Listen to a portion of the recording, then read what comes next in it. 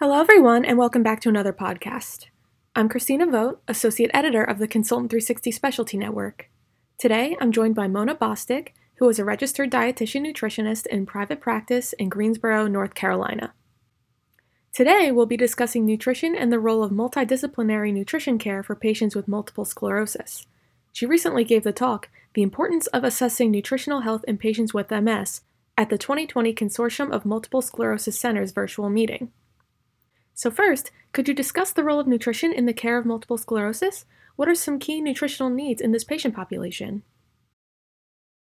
First of all, I think it's really important to know that MS is a complex disease with a complex manifestation. Some people refer to it as a snowflake disease because if you have 10 people with multiple sclerosis standing in a row together, each person's going to have a different experience with that disease process. And each person may have nutrition impact symptoms or things that impact their wellness that others will not experience, or a matter of degrees. So clinically speaking, MS is a chronic inflammatory demyelinating disease of the central nervous system. But the important thing to know is that it remains a disease with no known cause and no known cure.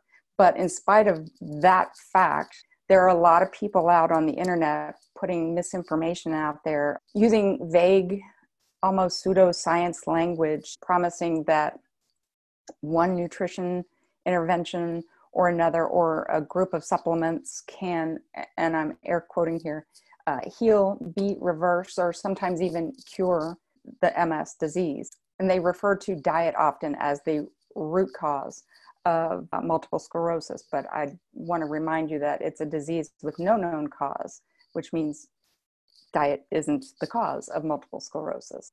I guess when it comes to the nutritional needs of folks with MS, first and foremost, it would be to be heard. They have a number of questions and they need to be answered in an evidence-based way. And then the next important thing would be to be appropriately and adequately clinically assessed by a dietitian.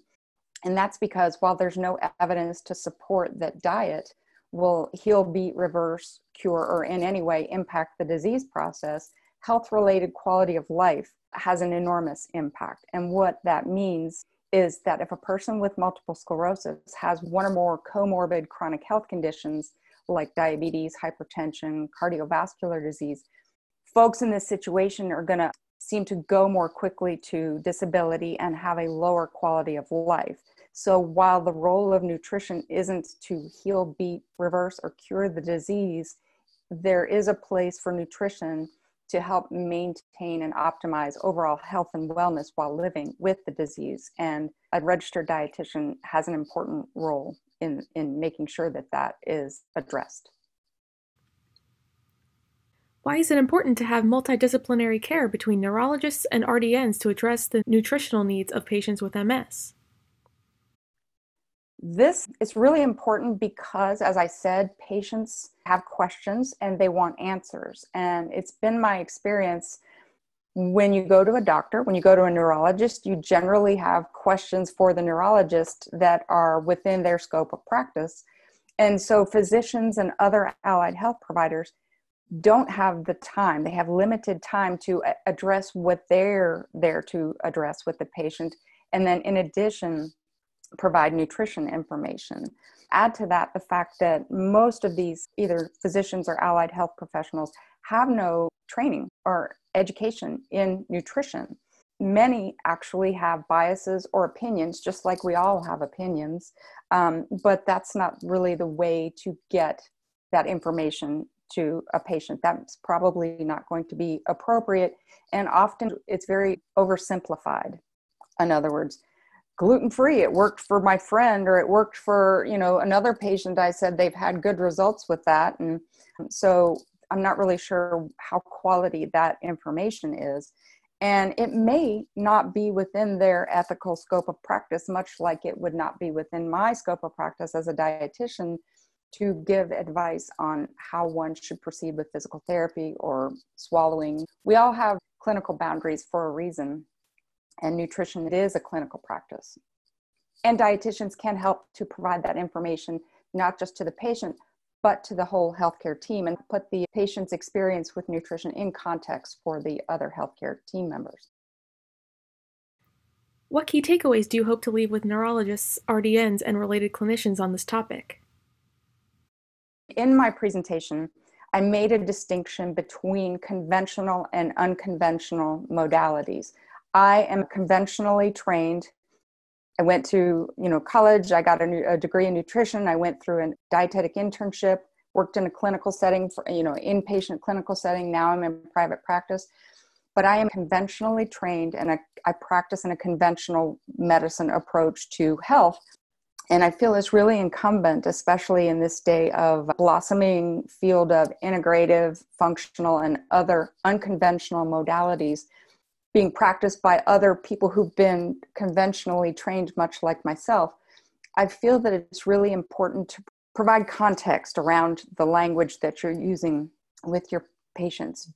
Don't use words like heal, beat, reverse, or cure, because these are things that are not possible with a disease like MS, but patients are vulnerable and they want to hear that. So it's our role as healthcare providers, whose first role is to do no harm, to just make sure we provide context and clarity around the words we're using. And for those who are in conventional settings, practicing conventional medicine, it's important to know that there are benchmarks of health beyond BMI. So telling a patient who's newly diagnosed with multiple sclerosis, maybe they're overweight or obese, but maybe they've got multiple other comorbid health conditions.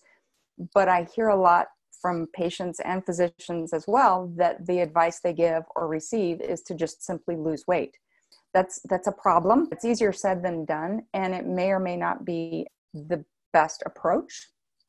And it's also important to remember, whether you are a physician or a nurse or an intake person, nutrition is one of the most emotionally charged topics. And we all have opinions around that. And we all potentially have biases, but it's really important to check that at the door, because nutrition is, in addition to being an opinion, it's also an area of clinical practice. And registered dietitians are uniquely qualified to provide that information and those assessments. And lastly, patients really want this information. They need this information. And if we, as credentialed, qualified providers, are not giving them the information, Dr. Google is going to be really happy to fill that void. And I don't believe Dr. Google has our patients' best interest at heart. Thanks again for discussing this topic with me today. For more podcasts like this, visit consultant360.com.